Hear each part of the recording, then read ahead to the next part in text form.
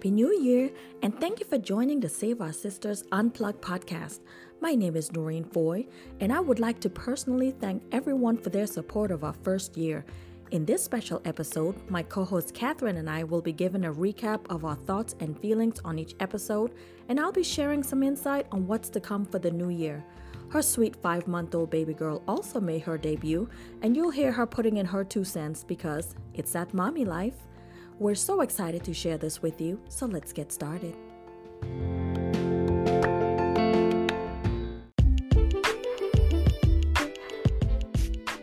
Welcome to the Save Our Sisters and the Save Our Sisters Unplugged end of the year recap. Both platforms were created to basically help women of all ages to use their voices, share their stories of survival, and free themselves. My passion for helping women stemmed from situations in my childhood where I've had some events that happened that led me to believe that no one was standing in the gap for me. So I would like to stand in the gap for other women. So today we have with us the lovely Katherine and her cute baby girl, Ishelle. She's making her first Save Our Sisters debut. And Katherine, go ahead and introduce yourself. Yeah, well, good evening. I was going to say morning, but good evening, everybody. My name is Katherine Warren.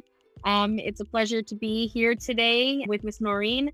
And, over the course of the last year, I've had the opportunity to listen to the majority of the Save Our Sisters podcast that you and some of your circle have created. So I'm really looking forward to getting to kind of talk a little bit about those and recap the year with you and talk about what your plans are for the upcoming year. Perfect. Thank you so much. And I really appreciate you coming on here and doing this with me and being patient to all of the challenges that we've been having. Let's just call them that. So the first episode that we did for the Save Our Sisters Unplugged podcast was Women in the Military. And Chelsea Wolf was grateful enough to give us some insight into what happens in the military and just some things that happened to her personally. So she definitely shared a little bit of herself as well. The reason why I wanted to showcase women in the military stemmed from the young lady in Texas that committed suicide. Apparently she was attacked there and it was covered up by the military personnel and it was all over the news. And so I wanted to have some discourse about it. So what did you think when you heard her story? I remember, I can't remember the exact story that she told, but I do remember listening to hers, and I was very just taken aback by her experience that she went through in the military, having to hide things and have people not believe her. Unfortunately, I would assume that's something that happens very regularly in the military. I have a few friends that have served in the military, some being women, and I would be heartbroken to think that something like that could ever happen to them. Yeah. I really hated hearing about all of that. It made me feel a kind of way because I really hate that society makes it as though women are so low on the totem pole that the things that we go through don't matter. The first mind is always to just dismiss it or she's lying. It's like if a woman gets raped, the first thing people would say is, oh, well, she was wearing short shorts. Now you're going to make it her fault, not the person. Yeah. So I really hate when those types of things happen. And then to hear all the things that she went through in the military herself, she was also sexually attacked by someone that she knew and trusted. And I didn't like how that went off. She didn't report it, but I definitely liked that she had created a system of support, like a check and connect, so to speak, so that all of the people in her tribe would check in with each other. If you're going somewhere, you would let folks know who you're going out with, where you're going out, what time you plan on being there. Even shoot a text of the license plate. I mean, I used to do that. I used to do that in just regular dating world. I always told somebody who I was going with, first, last name. I would tell them, hey, we're in this car or we're meeting here. What do you think of that? Yeah, I think that's crucial in today's in today's world. I do that all the time. Even if I'm just going out with colleagues or anything, I always let people know where I'm at and who I'm with in the case that something should ever happen. I always want to have some kind of checks and balance system with the people that I trust and the people who I know are waiting for me to come home at night. Exactly. And then you'd say, hey, call me when you get home. or at least text me. And then once you get that text, you're like, okay, I can breathe now that they're safe. So showcasing those instances of women in the military, I think was really, really good. I think I got a lot of good feedback from it. A lot of people are still in there, so they can really be a whistleblower, so to speak. But I'm hoping that the news media putting a spotlight on that situation, I'm really hoping that that type of behavior diminishes. And the folks that are actually doing it, I'm really hoping that they hold them to a whole different standard, because these are subordinates. People have entrusted you with them, that you're there to do a job. In this little military community, shouldn't have to worry about that. You're supposed to, as policemen are, serve and protect. I think you're still under the same umbrella. You're protecting our country, but you still should be able to protect each other. I don't understand why that concept is so lost on folks, you know? Right. And I think that profession, the military, police force, things like that, that were at one point a predominantly male-oriented career path is becoming more populated by women who are going into those fields and into those services. And so I hope that with more women making it into more high-range leadership roles, that there will be a stronger community for women to be supported through those professions, and they don't feel like they have to hide behind the quote-unquote male standard. Exactly. And there was one thing in there that she said that I really liked. She said when she first started, somebody offered to help her. And she said, no, don't help me. I have to be able to do this on my own, because if this is going to be my job and my path, I have to build the stamina in order for me to lift this many things. And so she really created that pathway for her to build the stamina to do what she needed to do, so that she would be aligned with everybody else, male or female. So I kind of really like that. She just didn't say, hey, oh yeah, go ahead and do it. Because as you know, you have to do the job. Right. Somebody's going to evaluate you at some point. So I thought that was good that she did that. So we want to move on to the second one. Sure. Phenomenal Woman was the second one. And I gave it that title because, well, she's a phenomenal woman. I mean, she's accomplished so many things. So Vanessa Alexander was my host for that one. And she told her story. I mean, we talked about a lot of things. I mean, she had a lot going on. And I wanted to name the episode Women with Many Hats, but I thought that was too long. But she literally does wear many hats. She's a wife, she's a mother, she's an author. She actually used to work at David's Bridal, and she helped me pick my wedding dress. So she is very talented. And when I first met her, she was working at the jewelry store. So she really had a lot going on. But in her episode, she talked about her weight loss journey and the journey to starting her clothing line, which I thought was very, very exciting. First of all, the weight loss journey was phenomenal for me because, I mean, we're all on our own journey. And so she went through hers. She lost like 89 pounds. And when she turned 40, oh, I'm telling her age, she's probably going to kill me. But when she turned 40, she had lost so much weight. I was like, oh my gosh. I think a girlfriend of mine, she wanted to lose 50 pounds by the time she turned 50. And she gave herself like a year to do it. Yeah, I don't have that goal. I'm just going to be who I am at 50 because I only have about 6 months. And I'm not putting that kind of pressure on myself. What did you like the most about her story? Yeah, I would have to say this was probably my favorite podcast that you've done so far. I've liked all of them, but this one I think was just very home hitting for me as someone that has always been on a weight loss journey and someone that has been in relationships that weren't necessarily the healthiest. What I really liked about her story was about how she talked about being in the wrong relationship can be very damaging to us personally. And once you can rid yourself of something like that, which is a very hard thing to do, and then get yourself into something that's great and uplifting, your life can drastically change. And so I really loved her story about how once she was able to let go of the things that were holding her down, she was able to rise above so high. I actually had the opportunity to follow her on social media after hearing her podcast and reading her first book. I saw she just recently released her second one, which I still need to order and read. But I love seeing her success journey now that she is in a great place in her life and has the support that she needs and is just in a place mentally where her head's on straight and there's people that are not holding her down and taking away her opportunities. So I was very moved by her podcast with you, and all of the messages that she gave to not just women, but men as well. And just about don't settle, do what you have passions for, and make sure the people who are in your corner are really in your corner. Absolutely. And I really love your assessment of that, by the way. I mean, I really got deep into it. And I have to agree with you. I really liked her story the most because it was so multifaceted. She had so much going on, but nothing that she went through, even in her marriage, she never let that stop her. I really felt like, gosh, she can do all that. There's one thing that she said in her episode that just stuck out for me. She said, if you do something for about 21 days, it becomes a habit.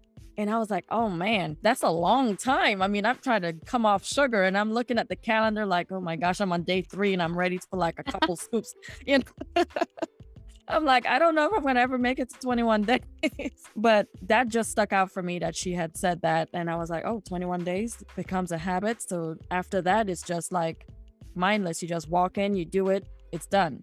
But me, I need to just not buy the sugar, or I need to not know where the sugar is so that my mind can stay aligned with my goal. Right, right. I think another thing that really stood out to me in her podcast was about how she had someone who said something very mean to her that stuck with her. Although that was very hard for her to fathom the cruelty, that was also part of the motivation behind her changing her life. And so I think that's one of the things that I know I have struggled with my whole life. Just hearing things like that, those simple words that sometimes we use as jokes or we use to describe something funny, can actually be very, very hurtful. And I know now, being a mother to a daughter, I am very cautious, even at this young baby age, of what words I will use around her, because I don't want her to ever think that people calling her those names is going to be okay. And I don't want her to think that women or men calling her names like that are going to be okay. So I think that was a really big home hitter for me, is how the use of one word to someone can drastically change the mindset that they have in themselves. Yeah, and I agree with you right there, because I have been so careful. The rhetoric that I use with my own daughters, it hits different when it comes from your parents. And so even if I'm upset, I really, really try to find the words that I can put in there that cannot crush their whole spirit. You know, I think it's so important that we're mindful of that. And of course, in relationships, I didn't have the best myself. I have been through it as well. And I'm in a good, healthy one now where I'm actually getting my name called that my parents gave me. And I think mom and dad did such a beautiful job. My name is Noreen. It means woman of honor. And I'm like, oh yeah, I totally try to live up to that. But words definitely hurt. They cut deep and they resonate. And like you said, you're mindful of what you're going to be telling your daughter when she grows up with understanding. That's one thing that I've always told my son. Because of the way I have been treated, I always say, you be careful how you speak to her. You don't want to normalize certain things. You want her to have respect. So at 1 year old, she was like, Mimi, I'm beautiful. And it was like, who told you that? She's like, my daddy. I was like, oh, thank you, Jesus.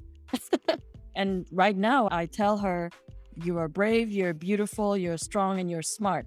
We want to sow those seeds to build that self-esteem. We don't ever want anything else to creep in and take over, because once those words settle, they're going to go through your entire body and then you're going to believe it. And we definitely don't want that. Right. So the next one we did, I actually did this one, was taking control of your life. That was episode 3. And I kind of told a little bit of my story in this one.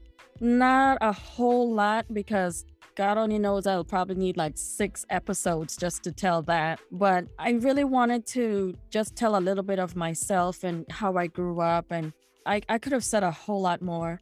I grew up in a very conservative Christian household, and it wasn't the healthiest situation. And I think that's where a lot of my self-esteem grew.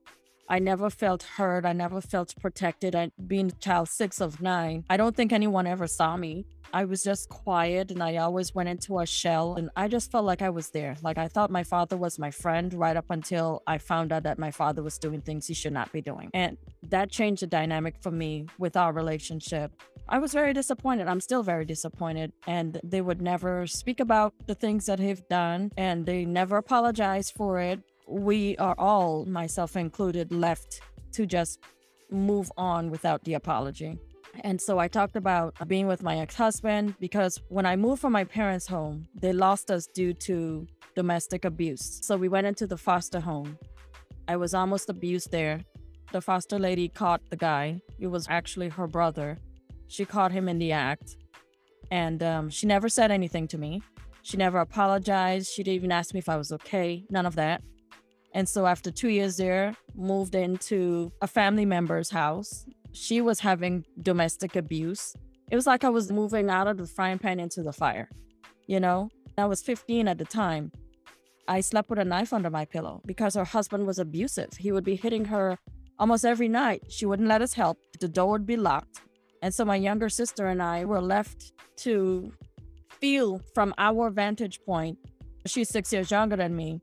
It was destroying my soul. And so it was essentially set up to make it seem like domestic abuse was normal because had it in my own home, had it in the foster home. Here I am in another place where I'm supposed to be protected. And I never had any control over my life. I was just basically moved from place to place. So once I got into a marriage, I came in with so much on my shoulders. And in hindsight, I probably should not have gotten married because here he comes with all of his stuff and our stuff just clashed. You know what I mean? Mm-hmm. So everything was just really out of control. I just decided, you know what? I'm not going to let any of that stop me from what I want to do. I went out and I got my degree. I actually got 2 degrees while I was going through divorce, raising 3 children and working 2 jobs. And I always told my kids, I said, I don't ever want to hear you complaining about not getting your degree. I said, because if I can do it with all that I had on my back at the time, you have one job.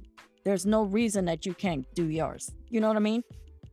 That episode kind of like highlighted my journey to doing that and the steps that I took to really take control of my life. Because here I am about to be in the middle of it, my silver birthday, and I want to travel. You know, my kids are all grown. The nest is empty. I can kiss the little ones and send them back to their parents. That's where I'm at right now. And I just wanted to just take control of my life. So now the things that I've put into place, I'm actually implementing them. Hence this podcast. This is one of the things that I love. I love to talk to people. But I wanted to also just share a little bit of myself so that folks would understand I have a story too.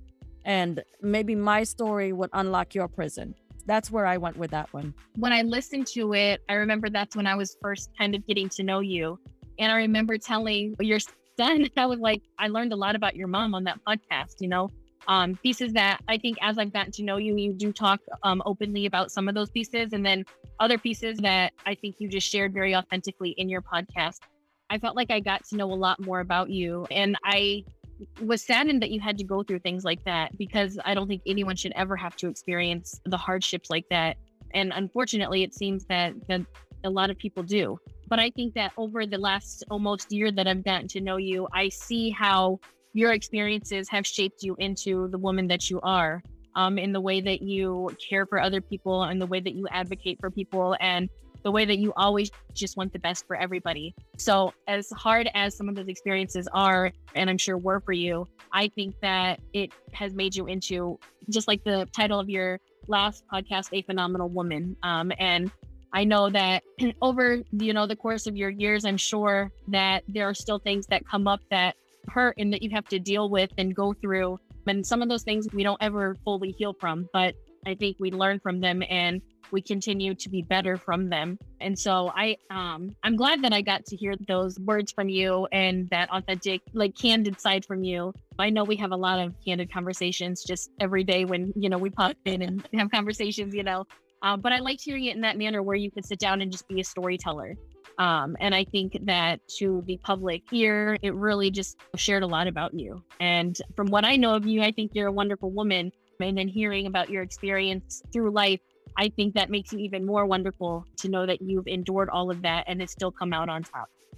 Well, I really appreciate that because, yeah, we were just starting to get to know each other when you listened to it. And I appreciated that you just, Johnny on the spot, you just got right to it and you just started to listen. You was like, yeah, listen to him when I got dressed and you sent your feedback immediately. And I was like, this is what I'm talking about. Because you're not just sharing your story. You want to inspire other people, but you want people to see you. And that was the point of it, is being child 6 of 9. I never felt like anyone saw me. And so when you said that, I was like, sis gets me. She knows me. Just like Facebook. Yep. I thought it was really amazing that you did that. And yeah, some of the stuff that I shared, I didn't even know that's what I was going to share. That's not the direction that I set out to do while I was doing that. But that's what came out. That's what came out. And that's what happens when you're being your authentic self. And I've had people that are close to me when I tell them stuff or something would come up and then it would be appropriate to incorporate that into the conversation. And they start to cry. And I guess I'm so numb to it now that when they cry, I'm thrown off guard. I appreciate the empathy, but it has definitely shaped me into the woman I am. And there are a lot of things that impacted the way I raise my children, the people I bring around them, just based on what my father did. I've grown so much. I mean, the things I went through in my marriage, the people that I vet to be in my life, like right now, I'm protecting my peace. I don't let anybody toxic come into my life. So there's some people that we both know. They are on pause right now because I can't allow people to set me back. I've come so far to where I'm at right now, and I can't let negativity set me back. Like today, like I always say, the devil is not going to win today. This next one that we did kind of ties into my story, and it's because it's Surviving Child Sexual Abuse by Empress V. And Empress is actually my sister, and she shared her story of what my father did. And that was the reason why my younger sister and I was removed from the home. It was incest, and it's a disgusting thing. There was one time I was going home to visit my parents, and I remember it like it was yesterday. It was 2012, 3 days before I was supposed to travel. She called me, and she had Dad on the phone, and she told me to mute.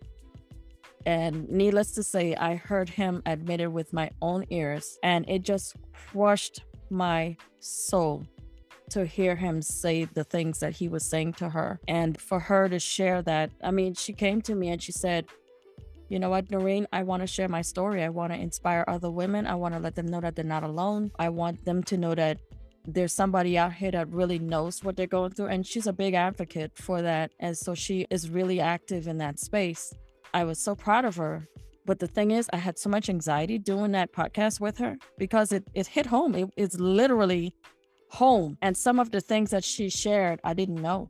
She's 4 years older than me. And it was very enlightening and awakening to really hear all the things that she had went through. And I cried through some of it, but I had to like really focus and pull it together so that we can finish it without the crying in the recording. And it was hard to really be professional about it because it's personal. I guess it was a little bit strategic to have it right after me telling a bit of my story, but then have her tell it because she was the one that was more affected than anyone else. She was sexually abused, but 3 of my older sisters were fondled. Well, wait a minute. 2 of my older sisters were fondled, but she was sexually abused. And then as a result, myself and my younger sister were removed from the home. I was next in line for that nonsense. But I knew that there's no way that that was going to go down with me because the person that I was, even at such a young age, I was 13 when people found out about it and the protective services came and removed us. I just knew that there's no way that that could have been me. And not saying that I was some Brenda bad A or anything. I just had a spirit in me at such a young age that he would literally have to kill me to do that. And I never had a fear of him. So when she told her story and she told of all the things, I was so disgusted. Like, I think I went underground after that. I went underground because I had to really process everything all over again because it was really triggering because that one event led to so many other things that happened to us in life. Now she is a very successful loctician. Anyone that has dreadlocks, if they need anything done to their hair, she'll tell them how to condition it. If you come in with an inch of locks, she can add more into it. You can be draping down your back by the time you leave her shop.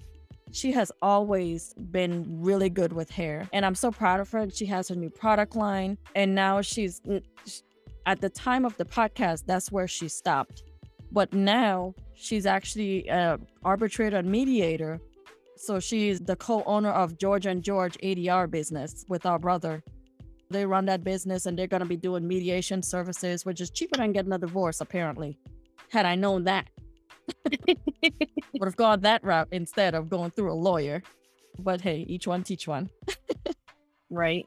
Um, when you recorded that one, I remember I think we were out on a walk and you were telling me about the recording of that one, but you didn't really share what it was about. But I remember you saying there was a lot of like static, kind of because it was done through the car speakerphone or the Yeah. speakerphone. And that you said, I remember you said, I kind of want to redo it where it's clearer, but it was such a heavy topic. I don't think that I can actually redo that one. And then when I listened to it, I totally understood where you were coming from after you had made that comment.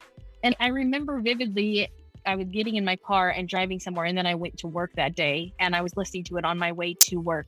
And I just remember I was left absolutely speechless after hearing that one.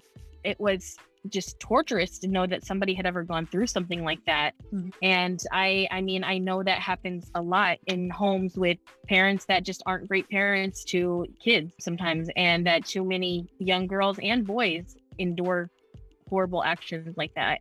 And so, yeah, that one made me feel very uncomfortable. I remember I was telling my partner about it that night. We were just talking about the podcast, and I was like, let me tell you about this podcast and what I heard on it. And he was like, I don't want to hear that because those are people that I know. And so I know that was hard for him to hear me even like sharing about what I learned on the podcast, because he doesn't ever want to know that people have to go through things like that. Yeah. And so, yeah, that was, I still don't even know that I have words for that one, because it was just so hard to listen to. And that would be one I don't even know that I could probably go back and revisit, because I was just blown away that, and the vivid details that she shared about the things that she had gone through and the way that her other parent covered it up and let it happen to her. I think that was the hardest part to listen to, that she took all of that on behalf of her siblings so that they didn't have to. And yeah, it was sad. It was very sad, to say the least. Yeah, it was definitely sad. I agree. It was definitely sad. And for parents to do that in their younger ages and be Christians and not think that an apology is necessary when the Bible clearly speaks of it. It's really hard for me to accept any type of religious advice from them. So when I call and speak with them, when they start in with that, well, it's mostly my dad. My mom doesn't really get into the Bible. I think right now she's fighting her own demons. I think she has early stages of dementia. And so I think she has short-term memory loss. She already thinks that, anyway, let's just say her memory is just not in the best place, and you can't convince her otherwise that she's having a problem or to go ahead and get it checked. People in their 80s, they're set in their ways. You can't force them to do anything. What do you do, right? Right. So they have not apologized to her. And that's just one part of what happened to her. There has been so many other things that, as a result of that one act that happened, that we can't even fathom why people would be that evil. I know evil is a strong word, but I think it fits. And it's because I think it's because it's personal. It fits. Yeah, I think listening to that, I had not yet had my child. But I think, and I'm sure, I mean, you've had 3 children. So as soon as you first know you're about to have that child, your first one, it's like, you just think about all the bad things in the world that could ever happen to them and how it's your job as the mother to keep them safe, And so I know, like, I think every single day, I don't want to send my child here or leave them alone there, because awful things do happen, And I think what was the hardest part of that story was it was her own mother that was covering it up. And so as someone who was a mother to be at that time of listening to it, I just thought, how could you not protect your child, I think at that point, it doesn't even matter if you love your partner. Your child is who you need to protect in any situation. First come, first serve, your child is there.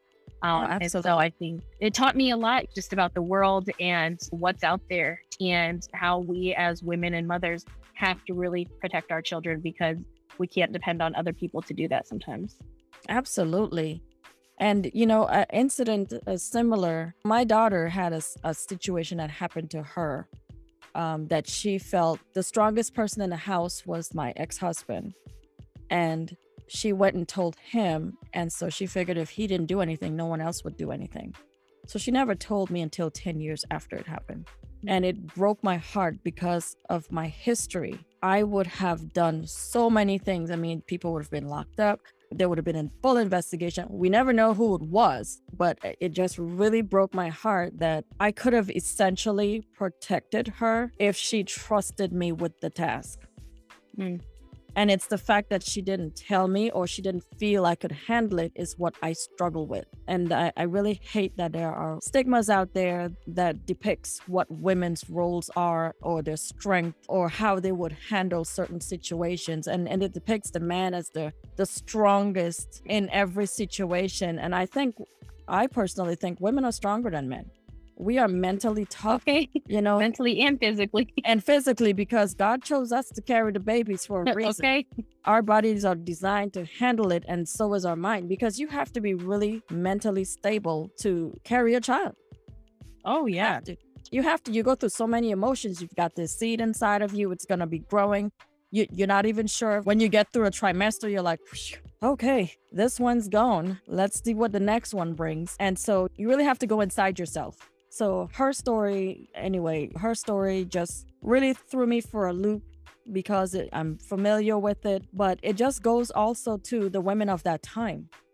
Women have been groomed to listen, the man is the head of a household. You can't do anything as much as you try. And then sometimes when you try to defend yourself, you're judged. You're judged. You're like, you're not submitting. So I think women of that time are caught in a warp of what should I do? But I think agree. I think women in my time are savages. Like, we won't stand for that. I'm all the way there. Right? Yeah. I'm savage. I'm savage. We're savage. So that one was a definite tearjerker for sure. I also did Girl Talk Relationships with Mickey and Sharon. And we talked about all things relationships. I mean, we touched on some sex tips. We touched on red flags in relationships. They shared some of their stories. I think that one was pretty funny. They brought their personalities in it for sure. They definitely did. And I enjoyed doing that one with them. I mean, we were cracking up. I liked that one because for the first time in my life, I'm actually in a good relationship, and I've been in plenty of bad ones. And so I took a lot of things that they shared in that talk. And I think you spoke also about things that you've learned in your relationship. So, I mean, amongst all of you, you shared a lot about relationships. And I remember taking little pieces. I remember I had asked my partner that night, I said, "Do you like me?" And he was like, "Yeah." And I was like, well, I was listening to a podcast and they said you can like or you can love, your partner, but you have to like them too. And so every night I always say, "Do you still like me?" And my partner always goes, "Yeah, of course." Like, "Okay, I'm just making sure." And that's like our little inside joke, is that I always ask, "Do you still like me?" Because I took that away from that podcast about, the way that you have to be able to interact with your partner and the things you have to be able to share and conquer together. And so I really enjoyed that one because it taught me a lot. I mean, I love to get advice and just hear stories of people who have been in good relationships. And I think be able to hear from people who haven't been in good relationships and who have made it out of those and who have been able to change their life and find someone that is going to add to their life. And so I like hearing advice from people who are in those good, stable relationships because I have found myself to be in what I think is one. And so it's good to know how we make that last and maintain it. We're almost a year in. And so I know we have a long time to go. And I mean, what I've learned in this first year of my relationship is it is hard. Relationships are very, very hard. And so to maintain them and to make them last and to make them successful, it takes a lot of hard work. And so we're just about 1 year in. And so these people who have been married for multiple years and who have made it last, I know it probably takes a lot more work than what I have had to put in already. So I liked that one a lot because it gave me perspective on good relationship. Yeah, I really liked recording that one too. And it definitely, I didn't know where it was going to go. I definitely did not know where it was going to go, but it went to a really good place. And I think we did give off a lot of good advice, but we had fun with it too. So it was really good. And like you said, the three of us had diverse relationship experiences. Whereas one of the young ladies, she was in a throuple And I've only seen that on TV. I didn't know folks was out there thruppling up. I just sat back and listened to that one because I was like, wow, how does that go?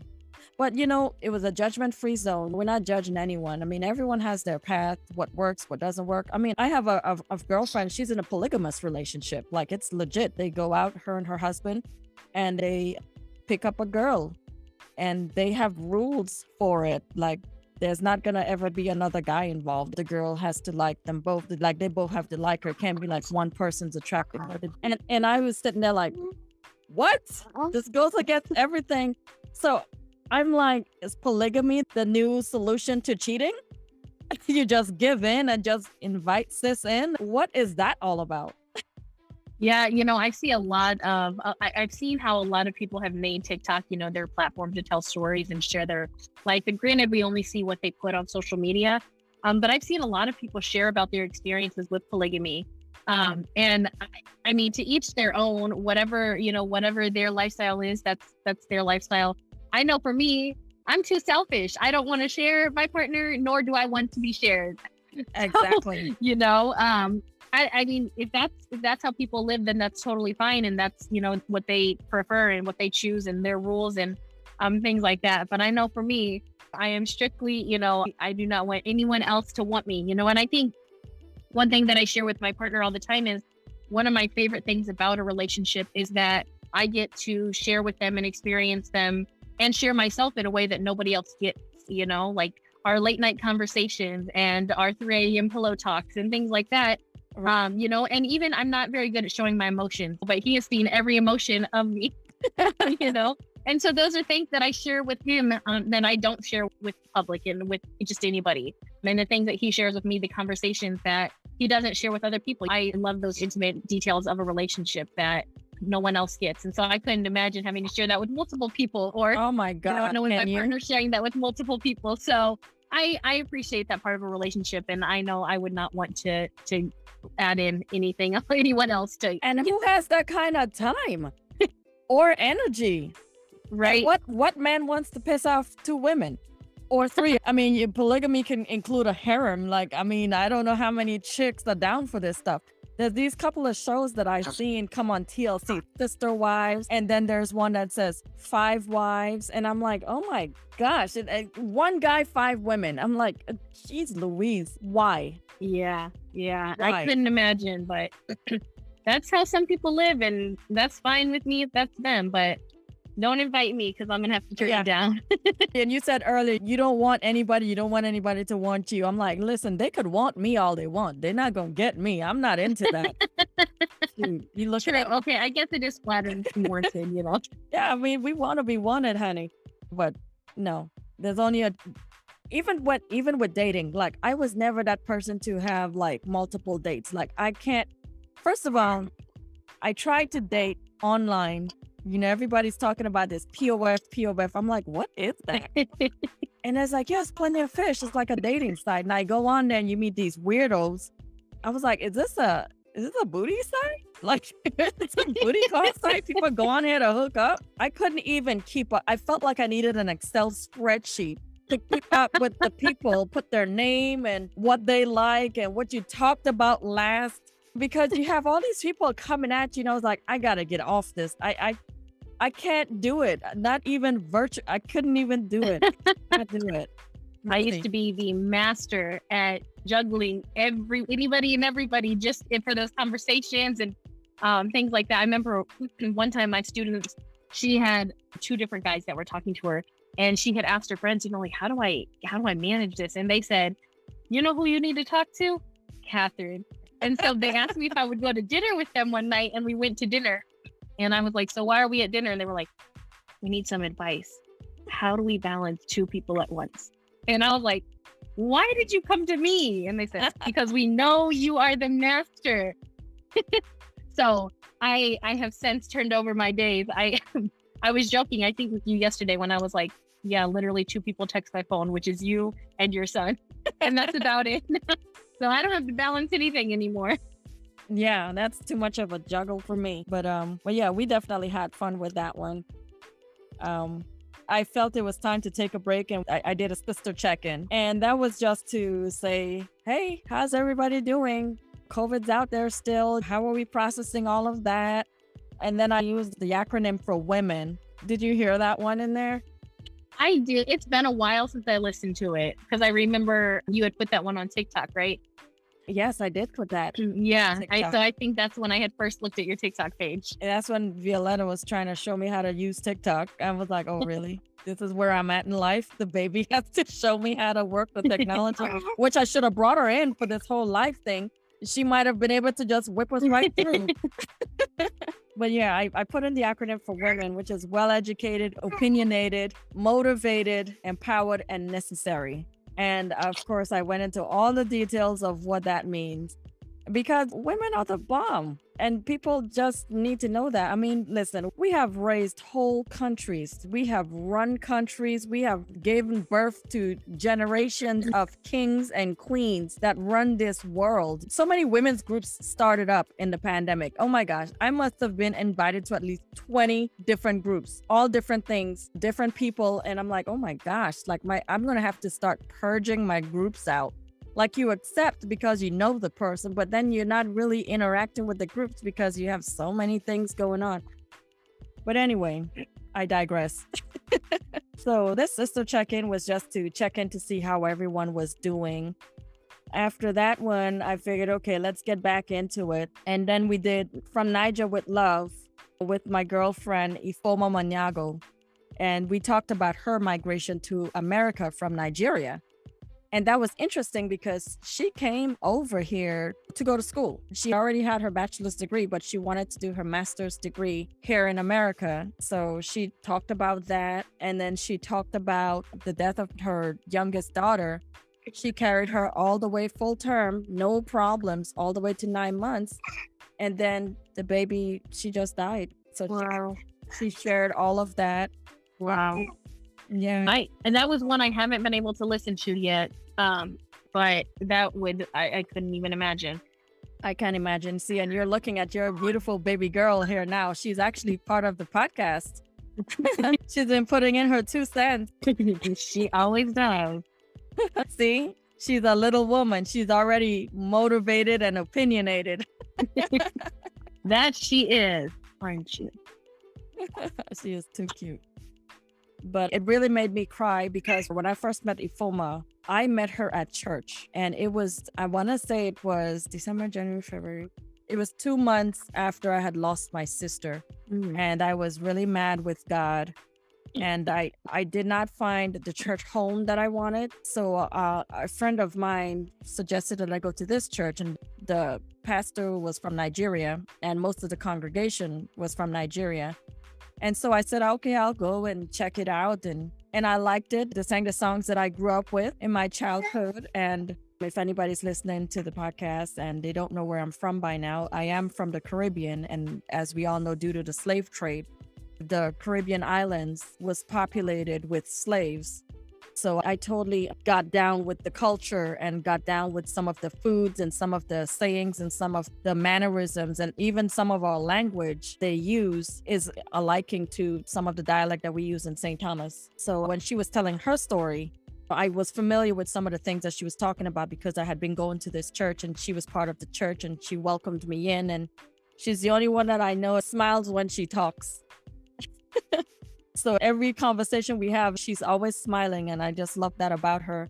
And for her to share her story of her educational path. And she even talked about her marriage a little bit. And I think her story, especially the part of the pregnancy, I think every woman would hold their wounds after listening to her talk about that. It was really enlightening.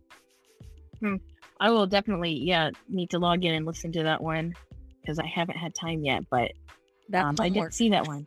Yes, I will definitely listen to it because it sounds very intriguing about her experience. I have had an opportunity to travel to multiple countries, and I know education is a very big difference between what's offered here in the United States versus in other countries. And so I've been able to talk a lot with people who are from other countries that have come to the United States for their education.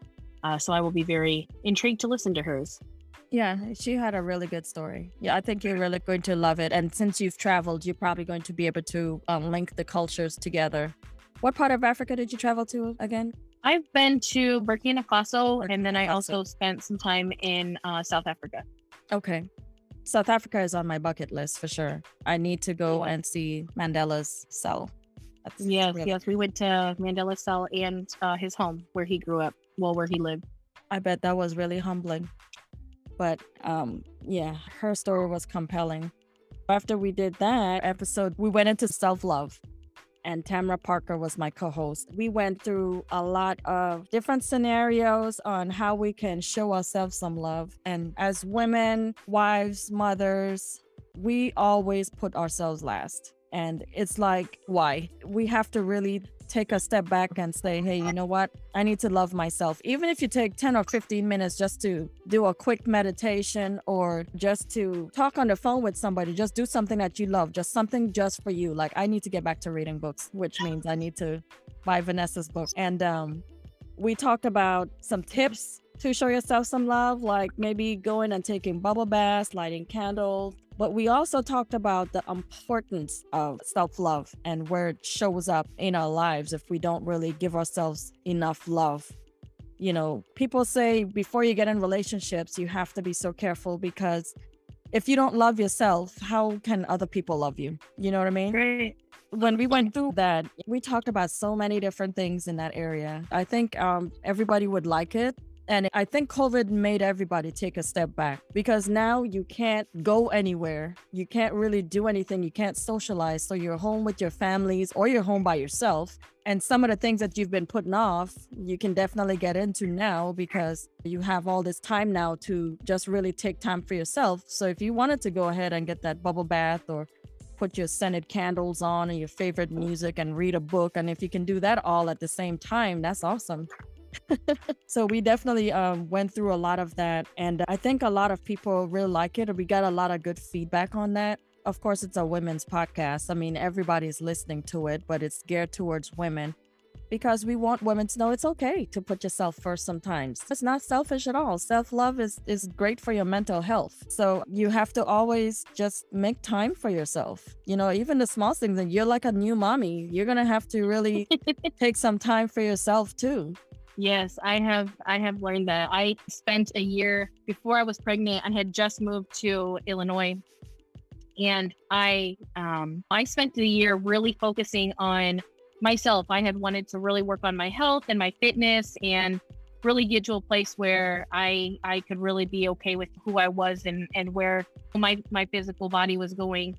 And so I worked hard. I was in the gym every day. That was like my safe place for the day. That was my me time. And then I got pregnant and COVID hit and I wasn't able to do all of that. But I have since learned that I need to start making that time again because having even just one child, I couldn't imagine having more than one.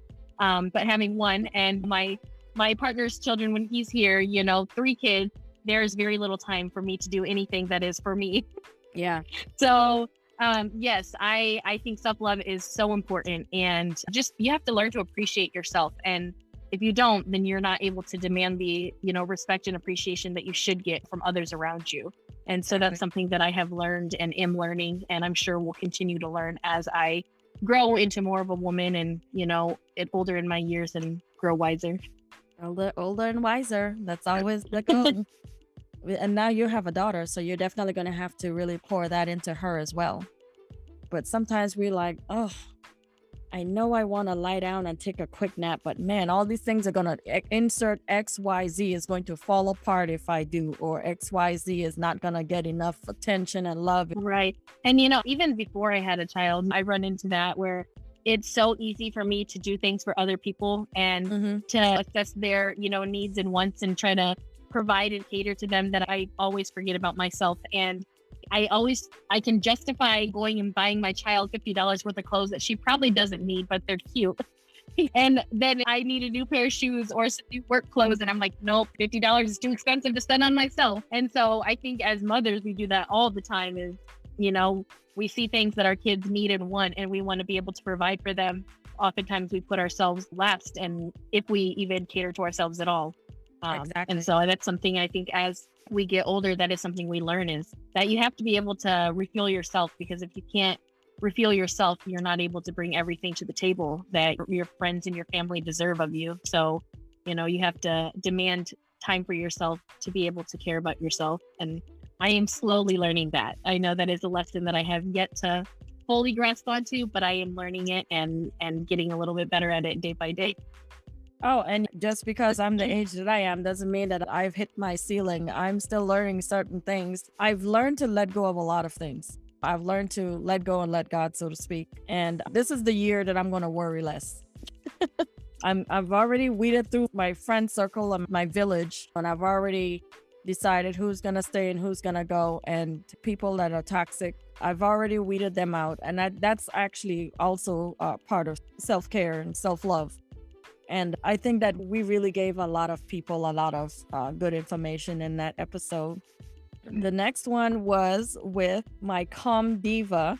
It's called The Extraordinary Life of a Calm Diva. And she is from Cameroon, my girl Perpetua. And she just gave birth about 3 days ago. So I went and visited her today to see the brand new baby boy. He's so cute. Oh my gosh. 8 pounds, but he felt like 15, to be honest. He was a big boy. He was a two-handed baby too. Like, he couldn't just one hand him. You needed to support his whole body because he had some meat on him. But she talked about her life. So with the FOMA, we talked about her life in Nigeria, and with Perpetua, we talked about her life in her village which is calm, but she's from Cameroon, and the way that women are viewed there. Did you get to listen to that one? I have not listened to that one yet. You're going to enjoy that one too because of your travels to Africa. And okay, your mind will be blown the way things are different. So one of the things that stuck out for me was she said that in her culture, so here in America, how do I put this? If a man dies, his spouse would get whatever is left. Well, I think it's the opposite there. It stays in the man's family. So his sister would get it. But when you listen to it, you're going to be like, oh, wow. And I love that interview. She was so candid. She talked about domestic abuse in her marriage. She talked about how her family put it all on her. When there's domestic abuse, just like any type of abuse against women, the first mind is always to blame the woman. And I really just hope that one day we would be able to change that stigma. But she was so candid about it, and I was glad that she had shared her story. She talked about getting her degree. She talked about her girls, and believe it or not, she wanted to grow up to be a model. Little girl in Cameroon, she wanted to grow up to be a model, but her daughter is actually a model. She has an agent and everything. She's done shows out in California. They flew back and forth, and her daughter is just 15. So I guess, COVID slowed her down. But yeah, she's not living vicariously through her daughter, but she didn't get to fulfill her dream, but at least her daughter was able to fulfill hers at an early age. But she is also well educated, and she was so open about her relationship, and you're going to really enjoy that one too. Yeah, I look forward to listening to that one. And then one of my favorite ones, because I think I was the no queen, was The Power of Saying No.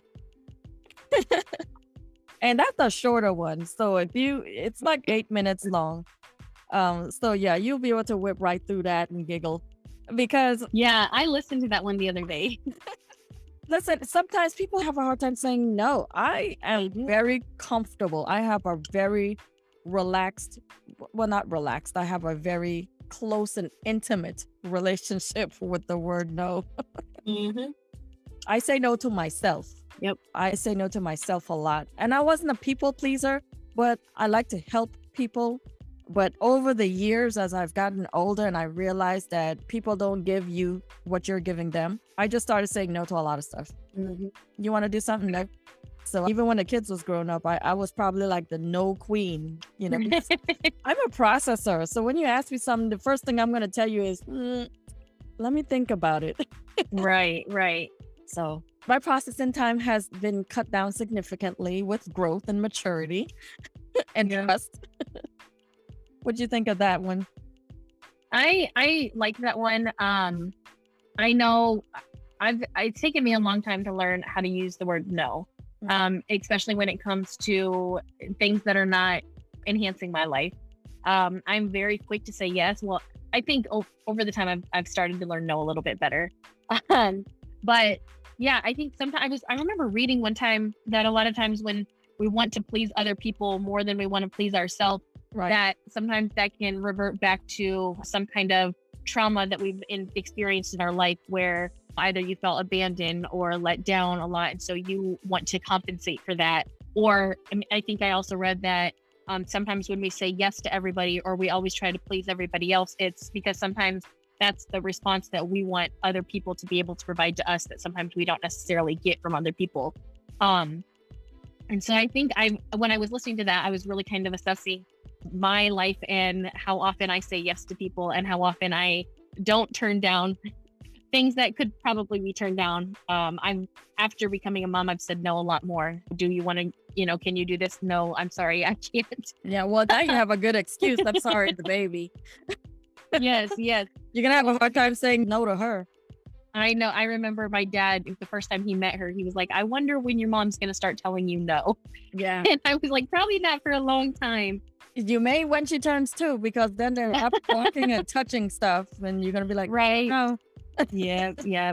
I think that's a very important lesson to learn. And so even though it was a short little clip, I liked all the things that you shared in it, just about being able to say no. And sometimes that is a self-care thing, and taking time for yourself, and letting people know that they don't necessarily control your time. You control your own time.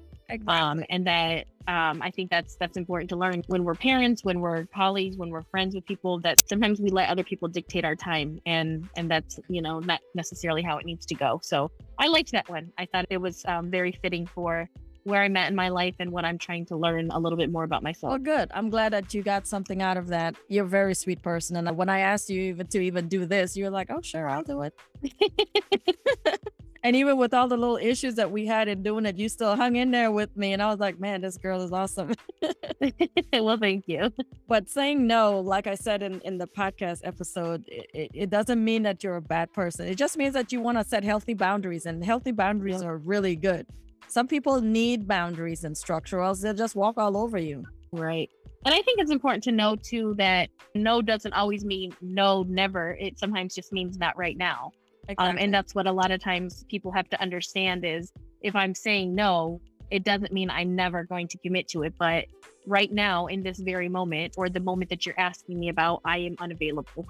And I think that's what we have to express to other people is, ask me again later, or let's set a different time that I can say yes, when a yes will be involved. So Exactly.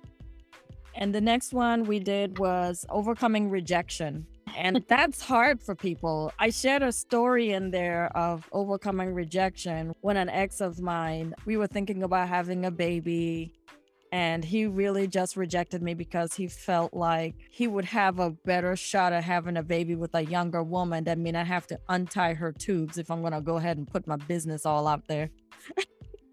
He just broke up with me, didn't say nothing.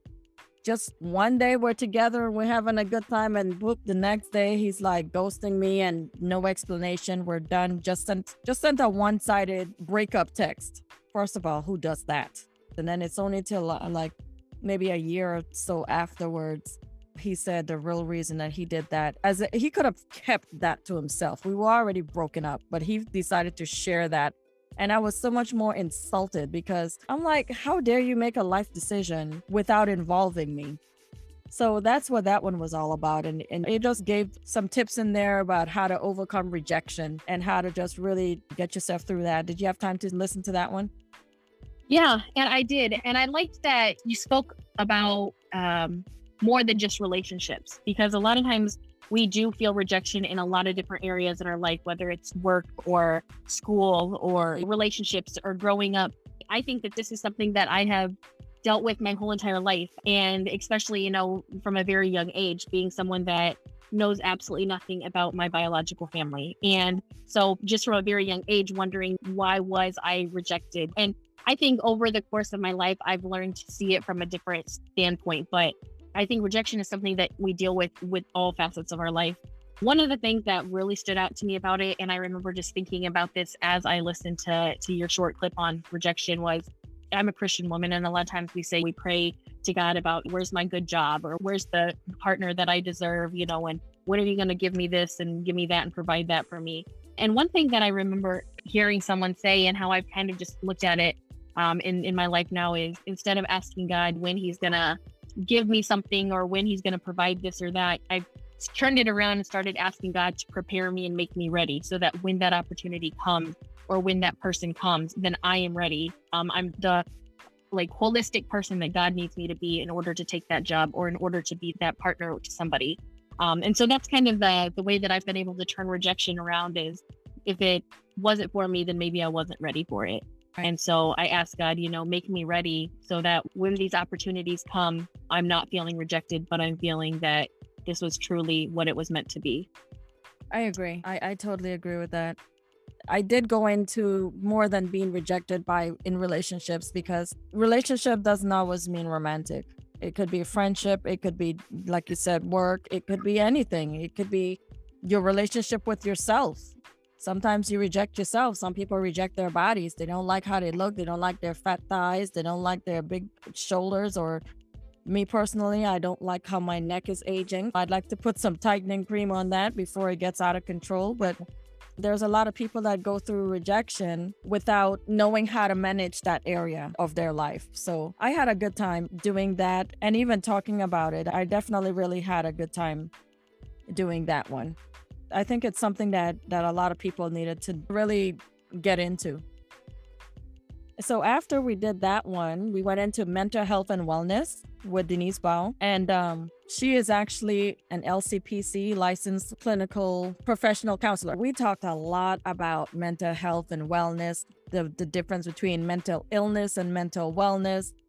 And with people still in the pandemic, we touched a lot about that, how people are mentally affected by the choice of the vaccine or not to choose the vaccine, and everything in that space. I mean, we talked about a lot. I really enjoy doing that. I was really informed with some of that. We touched on some of the athletes that dropped out of their fields because they wanted to take care of their mental health, and how the world reacted to that. My biggest one was Simone Biles. Simone is the chick. She is the one to look out for, and she is a number one in her field. Like, no one can beat her. And so, of course, Russia took the title this time because why? She took time for her mental health. So Russia got one win on a default. And but the way the world responded is like they only cared about USA getting the win. They didn't care about how she was feeling. And listen, to be a gymnast, you really have to go into a headspace. You make one wrong move, you can hurt yourself. Yeah. She been doing those no-armed cartwheels and stuff. I still don't even know how people can throw themselves into the air to do one of those. So it just really angered me how everyone was really on their cases about that. Naomi Osaka was another one that took time out to handle her mental health.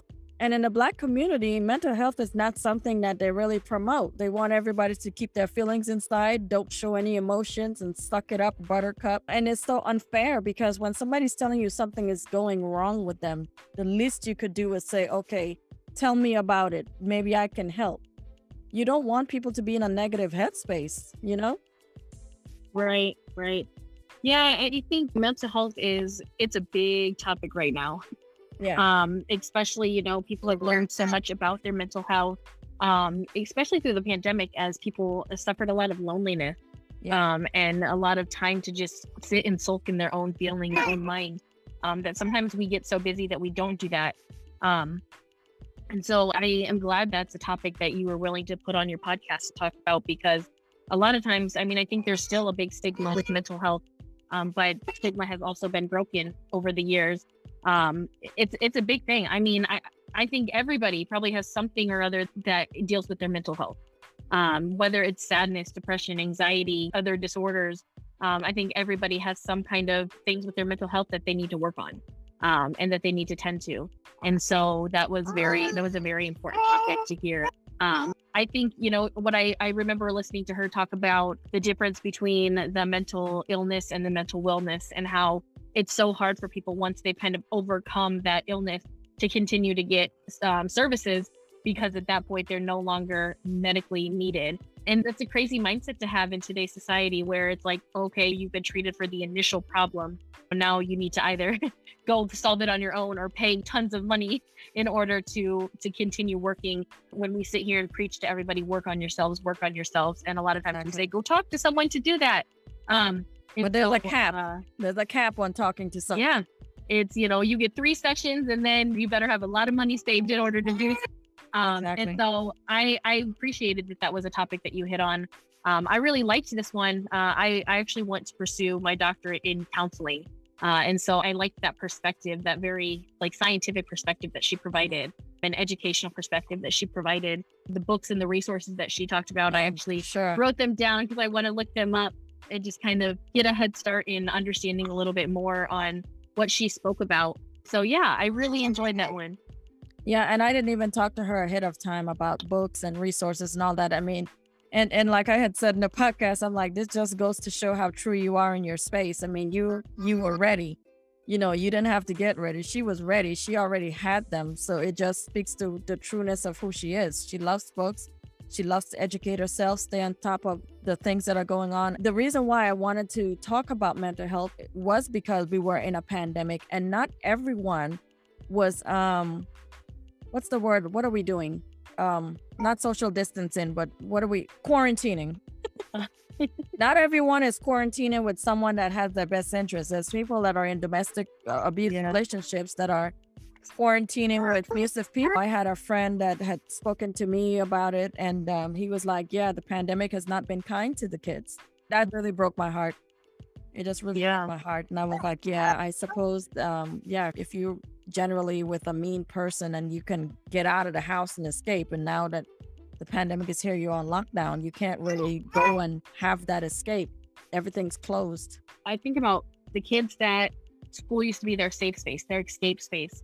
And then, a lot of kids, I know at the beginning of the pandemic or midway through that first year, there were cases of people who had turned to extreme measures like suicide because they had no escape at that point, where they used to have an escape to school or to a counselor or to a group of friends or a friend's house that they could go to where that was their safe space. Yeah, I think mental health is becoming a big issue that we need to address it young, all the way down to the young people. Because that's where it's starting. The root of it is, starting at a young age.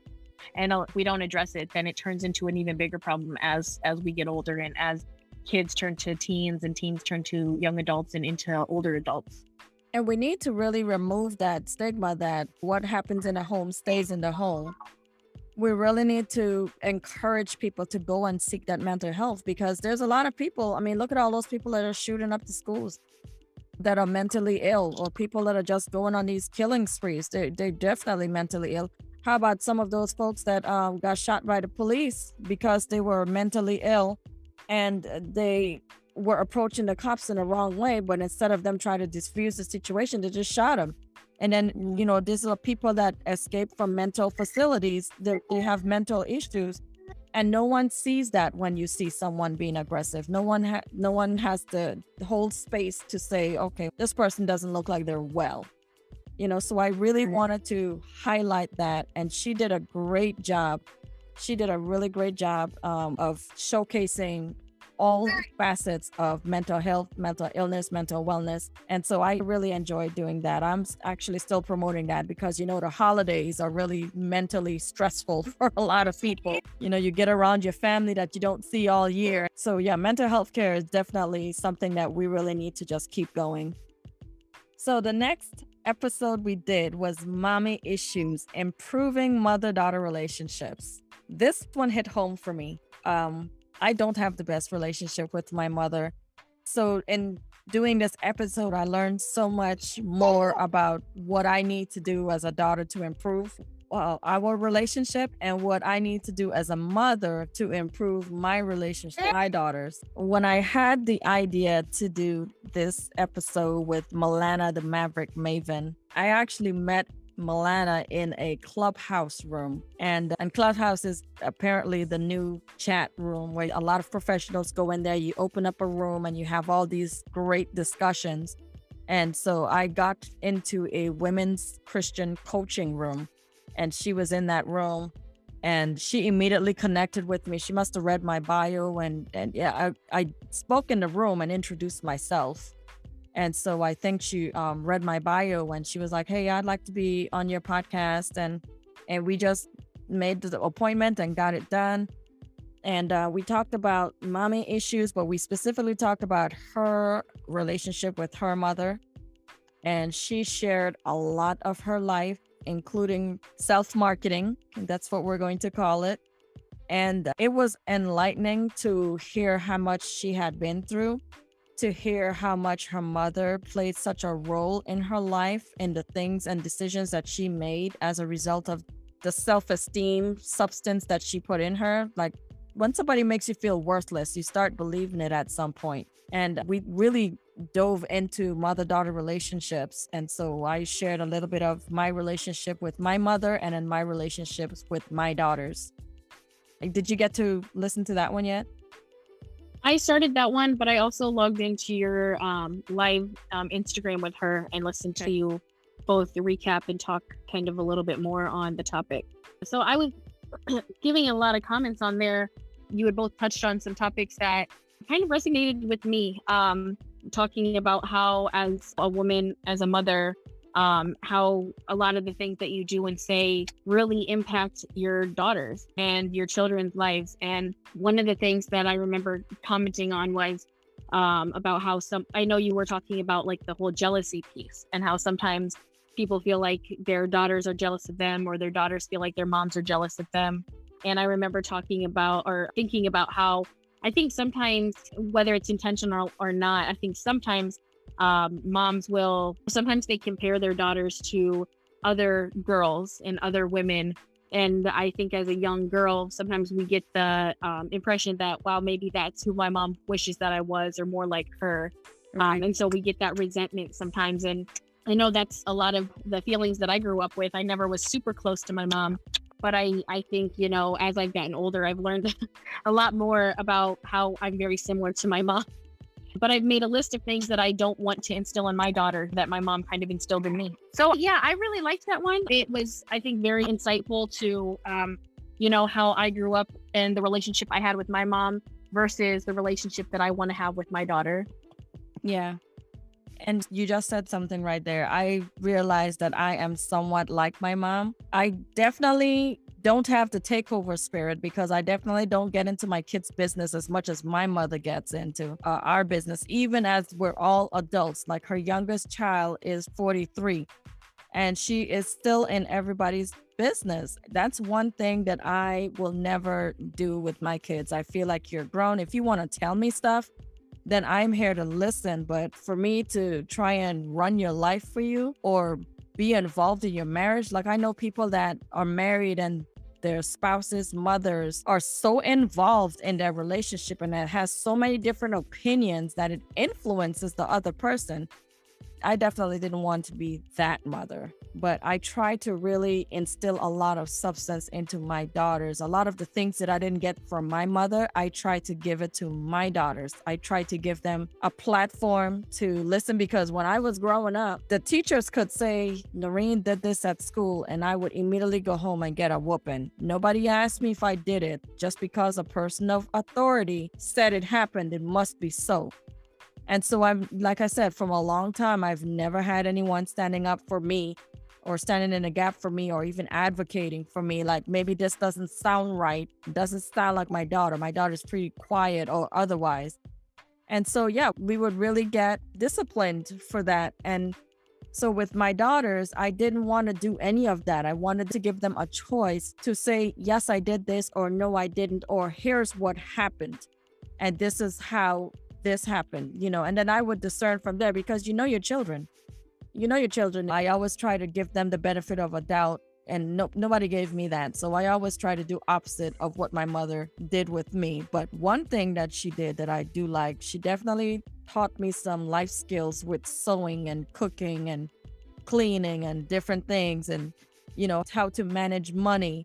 It didn't make sense then when she was doing it, but now that I'm a grown woman and I manage my own wallet and I look back on it, I was like, oh, that was some serious money management that she had to do. I mean, it was a house of let's see, it was 9 children and 2 adults, and our cousin came. So it was a lot of people in the house. It definitely wasn't a quiet one bathroom too. So Yeah, those relationships are really, really important, because they are. a woman teaches her daughter how to become a woman, but you have to create that Right. bond first so that your daughter would be receptive to what you're saying. Yeah. I think growing up, I remember, always being jealous of the relationship some of my friends had with their moms. I would see that their moms were like their friend. And they were really close to their moms, and their moms always believed them, and, things like that. And I always would be like, wow, I wish my mom was like that. Yeah. And I think as I've gotten older, I realized, one, I am very much like my mother. And two, as much as I wish things could have been different for our relationship, kind of like you just said, my mom taught me a lot. I look back and my mom raised 10 children. She battled cancer for 26 years, and she like never skipped a beat. She was married for 35 plus years in her marriage to my dad. So she was a strong woman, a very Wow. strong woman to say the least. And I think she instilled in me a lot of work ethic and morals and values, and how to love people and raise children, and, take care of the house, and to work hard for what I need and what I want in life. Absolutely. So I think I got a lot of that from her. And so those are the qualities that I definitely want to pass on to my child, as she watches me as she grows up. But then there are things I think that my mom also did that kind of hurt me. And I think to this day, they still hurt, the way that she would talk about my body, or how she would sometimes make me feel about my appearance, or, things that I wish that I could have been better at. But she made sure to let me know that I wasn't very good at it. And so those are the things that I don't want to instill in my child. And so I Yeah. think as we grow up and we become, even if we don't become parents, but, become aunts to people, or bonus aunts to our friends' children, to Exactly. really decipher where those boundary lines of what do we want to pass on from our mothers, and what do we not want to pass on, and to make sure that, we're not hurting other people, and to make sure that we're passing the good on. Exactly. Yeah. I definitely liked all the things that we've learned when we were doing that episode. And we definitely put some tips for mothers to bring their daughters closer to them, and tips for daughters to bring their mothers close to them. And so those were also well received. And I actually took those to heart myself. And I'm glad that we did a clubhouse on that one, and we also did the Instagram live as well as the episode. So we talked about that a lot, because there was a lot to really say in that space. And the last episode that we did, I just published it, so I don't think that you might have had a chance to really listen to that one yet. I have It, not. it's called Wife Material, and I'm like, oh, this one is gonna be. I really enjoyed that one, because I felt like in my first marriage, nobody told me what I needed to be a wife. And growing up with this conservative Christian Caribbean mother, you're taught cooking, cleaning, taking care of your children, but those are just basic. Nobody tells you how strong you have to be mentally. Nobody tells you how every argument is not, need to entertain it. Or nobody told me, hey, you need to make sure this guy has this. These are things that you need to look out for. And so with that one, I really wanted to just spill the tea on what to look for. Like, hey, sis, let me tell you, this is what you need to look for in a guy. These are the key things that you might want in your relationship, like communication, patience, and mine have been tried a time or two. How you deal with your in-laws, how you deal with your family members, setting up boundaries with your families. Because like I said earlier, there are a lot of families that have no boundaries. They will talk about your spouse, in front of your face. They would gossip about you behind your back. It's just a lot. And so trying to just manage those areas. And I always personally say, I hate when people get in arguments with their spouse, and the first thing they do is they go to social media and they want to put up all these different things about their partner. And then you have all these people beneath making all these different comments. And then the spouse is like, not even aware that this is happening. And sometimes the spouse or the partner doesn't even know they've done anything wrong, because this person is a person that they would hold it. And they wouldn't say anything, but they would tell Facebook, and then they have all this advice, and then they'll go back to their spouse, and then that's just counterproductive. So Yeah. I definitely wanted to just give some insight on that. And I actually had this mantra that I do. It's the 5 F's, and it's like finding yourself, faith, family, foundation, and finances. And those are 5 areas that I feel that people really need to dive into before they go hitching their wagon to somebody else's. Talk about it before the ring hits the finger. Don't talk about it 5 years down the line, because for instance, you want to know if this guy spends money, how he spends it, what's he spending it on, is he gambling? You want to know all these good and bad traits about the person before you marry him.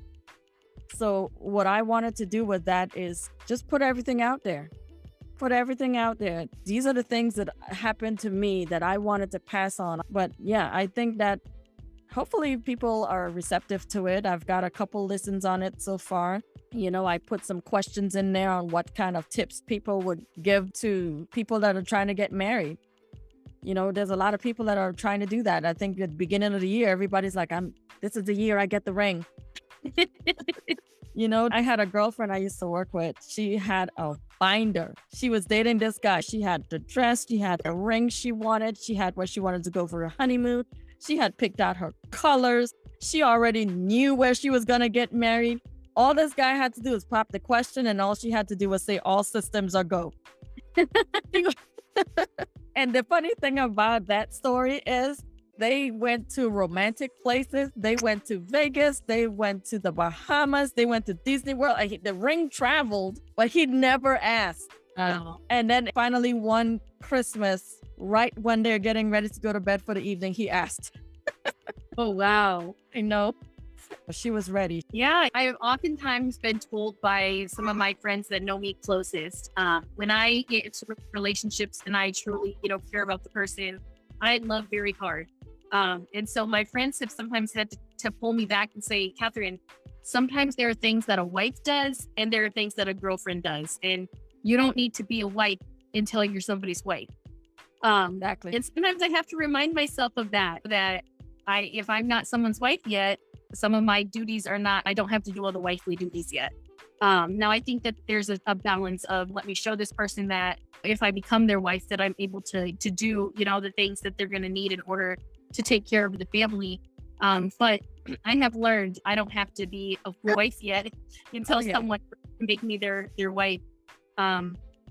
So that's a big lesson I've had to learn. And I think a lot of time, I think that's how a lot of people are in relationships. If they haven't necessarily been treated the right way in certain relationships, when they find one that they want to keep, I think sometimes it's easy to jump right into that role of being wife material. Because I don't know if maybe we feel like we're trying to prove something to ourselves or to other people.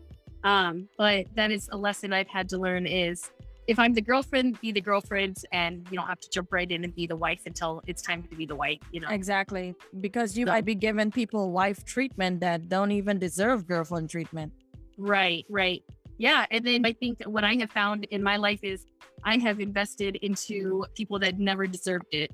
And then it's like, sometimes I know my partner and I have a lot of conversations about our previous partners and investing into them to an extent where it's almost like we don't feel like it's valuable enough to invest into the next person because someone else has kind of drained us of those mannerisms or those characteristics. And so making sure that you don't invest into the wrong people, which sometimes we do, and that's a learning lesson for each person.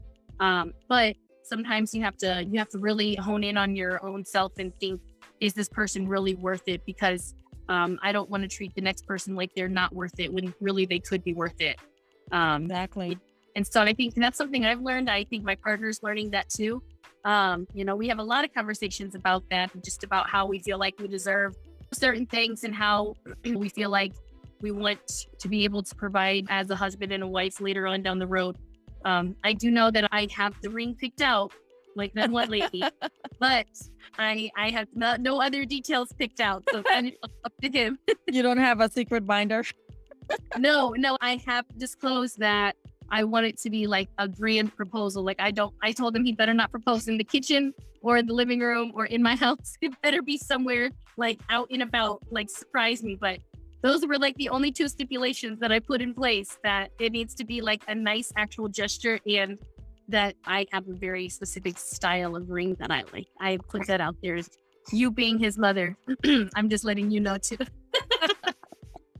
Well, well, I already saw the ring, so I'm like, well, well, I think you're gonna like that episode. At least I hope you do. Yeah, I'm excited to listen to it. Yeah, I just wanted to pass on some of that information that I felt would have been helpful to me, but I used that information to get better with this new marriage that I'm in, and learn not to accept just anything, and Right. learn to say no to people that may not serve you. And when you get married, you marry the family. Oh, So yeah. that first trip, let me tell you, it was not easy. There was a bunch of meddling people that just, I'm not going to put all the blame on everyone else. We were in it. We had our demons that we were fighting. We didn't know how to come together to hear each other and understand and give grace. Now that I'm older, and it's been what, 15, 16 years since we've been divorced, I know so much now that I wish I'd known then. And one of the biggest things is listen to your husband. That might be very small, but that one phrase goes a long way. You have to listen, because we have a different understanding and a different capacity for understanding and being empathetic than men do. And they don't speak our language when they're hurt or when they're sick or when they feel disrespected. They don't speak the same language we do. You have to really be like the husband whisperer. You do. You have to really figure out who your spouse is. They can verbalize stuff, but they don't speak our language the way we speak it. We understand things on a totally different level. So that's what we've been doing this year. 14 episodes. We started off in March, and I should have had more episodes done. However, the way my work-life balance was set up, I was not able to record and edit and put out as much as I wanted to. Vision 2022, I hold myself accountable to get more done, to schedule people and edit right after.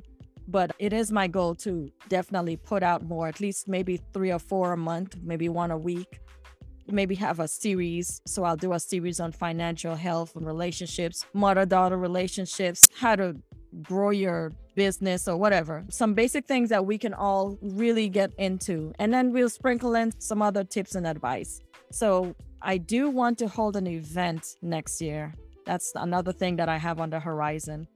And it'll be like a Hey Sis event where we would all get together and we would just have this discourse. We would have younger women there, and we would just be able to let them know, hey sis, we're here.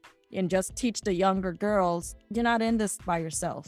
You can tell us what's going on, especially with domestic abuse. There's a lot of people that feel that they can't tell. So I would love to do that. I've got a website in the works where big things are going to be happening. And there's a lot that I've started that is going to be happening in 2022 for Save Our Sisters and the Save Our Sisters Unplugged podcast. Since we're still in a pandemic, the Facebook group would be where we would be doing most of our stuff, since I think the variants are making us go back on lockdown. So we probably won't be meeting in person.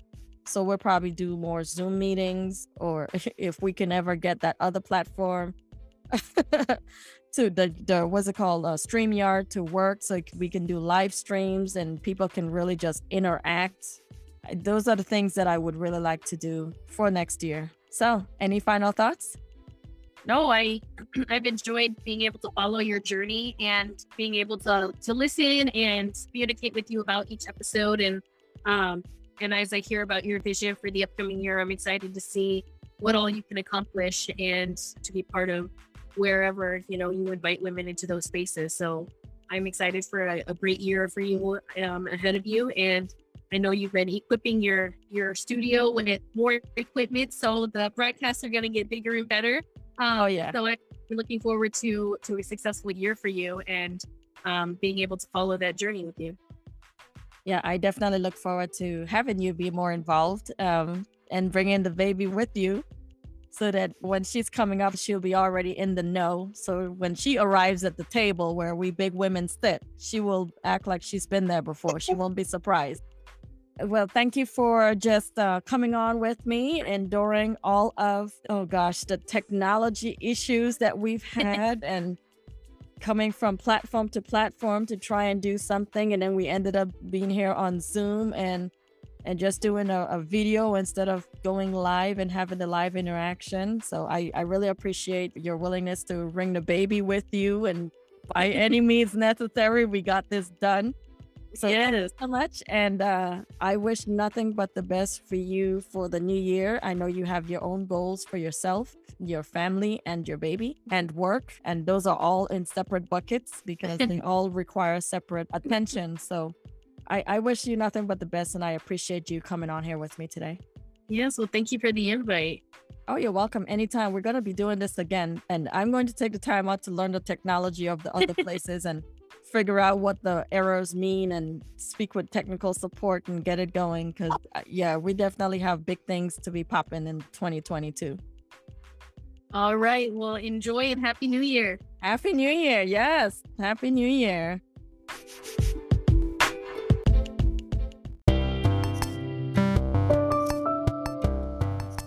Thank you for joining this episode of the Save Our Sisters Unplugged podcast. Hopefully you found it to be inspiring and you've received great information you can use in your daily life. If you've enjoyed this episode, please show your sis some love by subscribing on Anchor, Stitcher, Spotify, Google, and Apple Podcasts. If you're listening on Apple Podcasts, please don't forget to rate and review. We're on Instagram at SaveOurSisters_2020 and check out our YouTube page. If you would like to continue the conversation, join our Save Our Sisters group on Facebook. Until next time, sis, and remember to love yourself.